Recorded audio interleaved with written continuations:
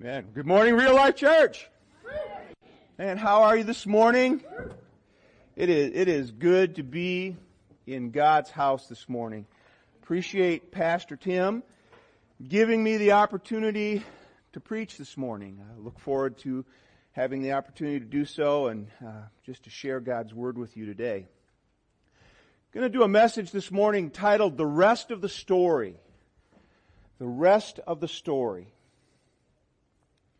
January 2nd, 1956 was the day that 29-year-old Jim Elliott had looked forward to and had spent 3 years planning for. It was the day that they would make contact with a remote tribe in the Ecuadorian jungle known as the Auca Indians. In a short time, he and 4 other missionaries would be setting up camp in their territory, very dangerous territory in the Ecuadorian jungle. From the information available to them, the Auca had killed every outsider that had ever tried to make contact with them. Every group that had tried to come in and talk and evangelize this tribe, they had killed every one of them. But there was not a one of these 5 men that doubted that God was calling them to bring the gospel to the Auca Indians. Their first contact had really come months before this day when they lowered a bucket filled with gifts down to a group of the Indians. They had a really unique system that they used to contact these Indians. They would take their little Cessna plane up and they would fly in very tight circles, round and around and around. And as the plane went around in circles, they would lower a bucket. And the motion of the plane going around and around created kind of a circular effect, almost like a tornado, if you would. And that bucket would lower straight down, almost as if they were dropping it from a helicopter. So they'd put gifts in for the Indians, they'd lower it down, and eventually, one day, after doing this for several months, they pulled the bucket up, and the Indians had put a gift for them in the bucket. So they decided at that point that the time has come for them to make personal contact with these Indians. So they found a small beach along the river. They felt like maybe they could land the plane there. And they began to lay plans. They were going to land, they were going to build a shelter where they could be safe until friendly contact could be made with the Indians. The missionaries were flown in one by one. It could only fit 2 people, a pilot and a missionary in the plane. So one by one, they flew them into this beach and dropped them off. They built a shelter where they felt they could be safe, got their camp set up, and they waited. They waited. After 4 days of waiting, an Auca man and 2 women emerged from the jungle. They came out to them on the beach. They were so excited. It really wasn't easy for them to communicate because this was a mostly unknown language. They shared a meal together. They cooked for them. They made them dinner. And they tried as best they can to show themselves to be friendly. And although they knew only a few phrases, they asked them to bring others back with them the next time. They were so excited to have actually made contact with the Auca Indians. And so they waited again. After 2 days, as they were sitting one afternoon, they looked up and they saw 2 Auca women come out of the jungle. In their excitement, they jumped up from their camp and they started wading across the river to meet them. But they noticed almost immediately that these 2 women weren't friendly like the others were. And as they made their way across the river, suddenly they heard a terrifying cry from behind them. and they turned around to see a group of Auca men come running out of the jungle with their spears raised. And within seconds, the Auca warriors had killed all 5 of the missionaries on that beach. After that, they ravaged the plain. This is a picture of when the group came in to try to find the bodies and any rescue that might take place. They tore the plain apart. They ravaged the plain, and it was a horrible scene. And the world was stunned when it learned the fate of these 5 missionaries. When word began to get out about the missionaries who killed in the jungle of Ecuador, the world, they just couldn't believe it. There were so many questions. There were so many questions being asked. How could God have allowed this to happen? I mean, we really stop and think about it. We know it would be God's will for these Indians to hear the Word of God. We know that to be true. Why would God allow these men, these 5 men who had surrendered for the ministry, who had gone and prepared in Bible college and seminary, who had surrendered to missions, who had prepared for 3 years to make contact with this tribe. Why would God allow these men to die when they were so close? They'd made friendly contact a couple days before. They were so close to being able to reach into this tribe and share the gospel with them. Can we just say that makes no sense? It makes no sense. Why would God allow this to happen? But this morning, let's leave the jungles of Ecuador for now, and let's see if we can draw this down a little closer. See if we can make this a little more personal. Have you ever faced a circumstance where you said, "This makes no sense"? Maybe you faced a circumstance where you said, "How can this be God's will? How can this be God's will for my life?" I've said it from this stage before. The toughest question in ministry is why. One of the toughest times to be a pastor is when someone from the church that you love comes to you and says, "Why? Why did God allow my child to die? Why did God let me get cancer? Why did I lose my job? Why did God let my spouse cheat?" There's no easy answers to these questions. There never is. Sometimes the answer is just plain old sin. There are things that happen because we live in a fallen world. We live in a fallen world. It's ugly sometimes. Sin is always ugly, and it always hurts. But other times it gets more complicated when we get into the area of God's will. When we start talking about things that God allows into our lives because it's His will, His purpose for that time. Have you ever had a hard time understanding God's will? Have you ever just kind of wondered, "God, why? What are you doing?" Could we be honest enough to say this morning that sometimes the why question has chipped away at our faith? Sometimes we get stuck in that why. God, why did you allow this to happen?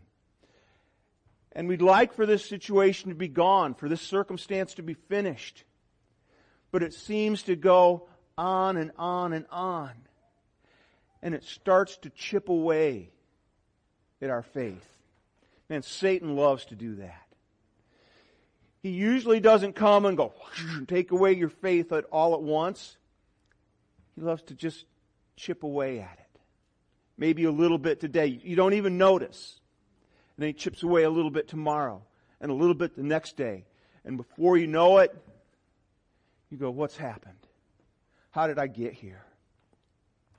It's a dangerous place to be. And we don't want to dwell there very long. So what do? How do we fight the battle of why? How do we fight this battle when maybe we're having a hard time understanding, or maybe a better word is accepting God's will? And can I be transparent enough to say this morning that I've struggled with this recently? I've struggled with this just recently. Been through a time like this. Sometimes when you're a pastor and you're preaching the message, the one that needs to hear it the most is you. I think sometimes that's why God will lay a specific message on a pastor's heart, because He knows that he needs to hear it. In my struggle, I found this verse that helped. I was going to say a little, but honestly it helped a lot. In Job chapter 42, verse 3, it says this: "Who is he that hideth counsel without knowledge? Therefore I have uttered that I understood not." Now catch this. "Things too wonderful for me. Things too wonderful for me, which I knew not." You know, there are things that God is going to do that we will never understand. He's going to do stuff in our lives and the lives of those around us that we are just never going to understand. But is it possible that when we don't understand God's will, it's because His will is simply too wonderful for us to understand? We know it's true. We know it's true. But we may need to go through a process to get to the point that we believe it. So 4 things this morning for us to do when we're stuck in the why. When we get stuck, where we have that why, we're trying to accept, we're trying to understand God's will. 4 things we need to look at. The first one is, it's okay to ask why. It really is. It's okay to ask why. God's feelings are not going to be hurt if we question Him. Okay? He's a big God. He can handle it. Okay? It's okay to be angry. It's okay to cry. It's okay to yell and fuss a little bit, because those are emotions that God has placed within us. Now, we have to be careful not to carry those emotions to the point that they become sin. But we can talk to God about it. We tend to think that it's some great sin to ask God why something happened. We don't dare question God. We don't dare ask Him why He did something or why He allowed it. I mean, if we question God, He's surely going to smite us.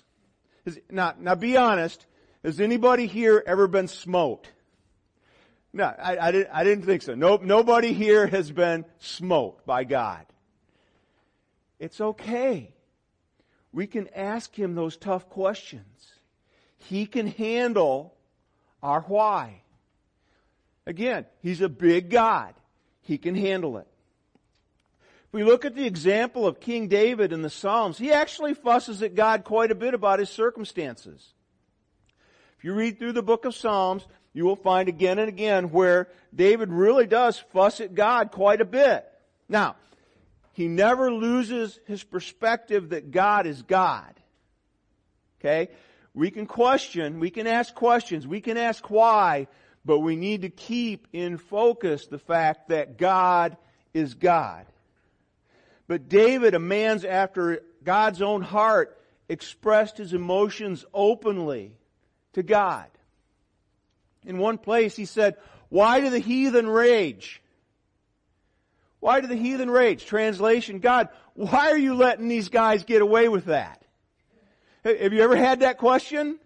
God, why are you letting these guys get away with that? One point he's like, God, why haven't you answered? I've been crying out to you. I've been seeking. I've been praying. Why haven't you answered? One point he said, God, why have you forsaken me? Why have you abandoned me? You know, sometimes when the why gets difficult and Satan starts chipping away at our faith, we get that feeling, don't we? Have you ever felt that way? God, why have you abandoned me in this? Where are you? Where are you in this? At one point, David says, Lord, how long? How long am I going to have to go through this? How long am I going to have to struggle with this? These are all difficult things. And the hard part, it's a little hard to swallow sometimes. But the next point is, God does not owe us an answer. He doesn't owe us an answer. He doesn't owe us anything. We owe Him everything. We owe Him everything. One of the overwhelming thoughts in the book of Job is that God never gives Job a reason for what he did. Job was faithful. He was generous. He was committed. He was a great family man. And God allowed Satan to take almost everything from him. Job's wife and friends encouraged him to demand an answer from God. And although God did deal with some issues in Job's life, there was a purpose for what He was doing. He dealt with some specific issues in Job's life. He never gave Job an answer that would even remotely begin to explain what happened. And there's a reality in this that we need to learn for our lives. And it's this: most of our whys go unanswered. That's a tough thing to stop and realize. Most of our whys go unanswered. We're not going to get an answer. And when they do, when those whys, when those difficult times come in our lives where we're questioning, God, why did you do this? And there's no answer coming. When they do, we need to hold on to a couple of things. There's a couple of responses that we need to have when those dark times come. And the first is this: hope is our only response. Hope is our only response to God in those times. The worst thing we can do is to lose our hope. Because if you think things are bad now, wait till you lose your hope. Psalm 43:5 says, "Why art thou cast down, O my soul?" Does that sound like somebody who's in a troubled spot? Why are you cast down, O my soul? And why art thou disquieted within me? This is someone saying, hey, I'm going through a troubled time. I'm discouraged. My soul is in turmoil. There's no peace in my life at this time. Why art thou cast down, O my soul, and why art thou disquieted within me? But get this: hope in God. Hope in God. For I shall yet praise Him, who is the health of my countenance and my God. We can't lose our hope. But the difficult part in applying this verse is that the one we are to have hope in is often the one that we feel let us down. Hope in God. But God's the one we're asking why. That's a tough challenge right there. When our prayers go unanswered, hope in God. When there's an unexpected end to what we were hoping was going to happen, hope in God. When we ask that why question, hope in God. When we see no solution, when there seems to be no way out, God is our only hope. Eventually, if our faith crumbles and we lose our hope, we're going to wind up at the bottom of the barrel. We get to that point where there's nowhere to look but up, unless you're stupid like me and then you grab a shovel and start digging. You ever hit bottom and just keep digging? Yeah. Eventually we're going to get to the point where there's nowhere to look but up. Where God is our only hope. This verse promises us that when we put our hope in God, no matter how big the why, no matter how difficult the circumstances, when we put our hope and our faith and our trust in God, we will one day praise Him again. Because He's not going to leave us there if we'll put our hope and our faith and our trust in Him. It may be that today is darker than it has ever been. But hope says tomorrow's coming.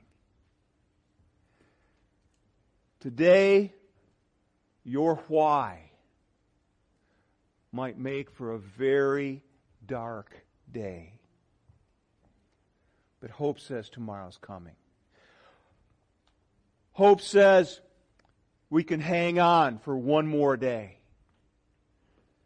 No matter how dark today may be, hope says we can hang on for one more day. And then maybe another, and another if needed, and another, until one day we praise Him again. You know, there may come a point that we lose hope, but the source of hope is never going to lose us. When we hit rock bottom, He's never going to let us go. He still has a will and a purpose and a desire for our life. And the reason that we can put our hope in God is because God is always good. When we hit the bottom, when we hit rock bottom, and we look up and we put our hope and our trust in God, we can do so knowing that God is always good. Now, let's be clear. The situation or the circumstances that we're facing, they're not good. They're not good. There's nothing good about losing a child. The diagnosis of cancer is never good news. I have never seen someone come run into the office and go, "Yeah, cancer!" There's nothing good about having cancer. But God is good. And His plan for us is good. As a loving Father, He will never plan evil for us. That's a promise that we can hold on to. He will never plan evil for us. Jeremiah 29:11, it says this, "For I know the thoughts that I think towards you, saith the Lord, thoughts of peace and not of evil, to give you an expected end." last part of that verse, to give you an expected end. God has a plan for your life that has an expected end. For each and every one of you, there is an expected end that God has planned for your life. The problem we have is that we believe the expected end will be the end that we want. God has a plan for my life, and I am just sure that it matches my plan. You ever been there? God, let me tell you my plan for my life. I know this is what you want for me. But it doesn't work that way. We want the cancer to be cured. We want it to be cured. We want the marriage restored. We want our job back. But the issue is that all of those things are temporal things. God works in the eternal, not the temporal. Our temporal challenges, our whys in life, are just a speck on the timeline of eternity that God works in. Yes, He cares about those things, but His expected end is looking at a much bigger picture. Yes, we're going through a trial right now. Today may be darker than any other day we've faced, but God has an expected end for us. And the exciting thing about that is, I have it in writing, that it is going to be good. God's expected end for me is going to be good. In fact, it's going to be beyond anything that I could ever have imagined. Just like it is for you. God's expected end for you is beyond anything that you could ever imagine. In 1 Corinthians chapter 2, verse 9, it says, "But as it is written, eye hath not seen, nor ear heard, neither have entered into the heart of man the things which God hath prepared for them that love Him." Remember the verse we just looked at? It says God has good thoughts towards us. He is preparing an expected end. That expected end is going to be beyond imagination for those of us that love Him, that put our hope and that put our trust in Him. An expected end that is going to blow our minds. So let's go back to the jungle in Ecuador for just a few minutes. Some of you guys will remember the old Paul Harvey radio program. How many of you remember Paul Harvey on the radio? Okay, just to bring everybody else up to speed. Paul Harvey had this endearing grandpa voice when he talked. And he'd come on the radio and he would always tell a story about somebody who started out and wound up in a mess, and it just built and built and built, and just when everything seems lost, they went to a commercial break, and he'd come back and he'd recap a little bit, and then he'd say, "And now, the rest of the story." And he'd go on to tell about how everything turned out right, and everybody became rich and famous, and all of those kind of things in the story. Well, now we're going to look at the rest of the story. Back to the jungles of Ecuador. It made no earthly sense. Made no earthly sense for those 5 men to die on the banks of that river. They were doing the right thing for the right reason. They wanted to see the Auca Indians reached for Christ, and they were killed there alongside the river. But less than 2 years later, Elizabeth Elliot, wife of one of the pilots, her daughter, and Rachel Saint, a sister of one of the pilots, were actually able to move into the Auca village and share the gospel with them. The 3rd generation of their family is still working with the Auca Indians today. 3 generations are with them. And the exciting thing is, they're no longer evangelizing the Auca Indians. The Auca Indians are considered now to be a Christian tribe. This 3rd generation of missionaries that are there working with them are equipping and training them to go out and share the gospel with other tribes in the region. They have gone deep into the jungles of Ecuador and reached tribes that white man didn't even know were there. They've gone in, they've shared the gospel, they've started churches. The Indians that those 5 men died trying to reach are now the evangelists. Incredible story. And through circumstances that no one understood why God would let these 5 men die. Through those circumstances, the work that has been done has far exceeded what would have originally been possible. They've done incredible things. God's plan, God's expected end is always good if we will put our hope and trust in Him. But sometimes we have to wait for the rest of the story. When things seem dark, when we have why questions, when we don't understand, just wait. Just wait. There's an expected end coming, and it's going to be incredible. Would you bring up the next slide?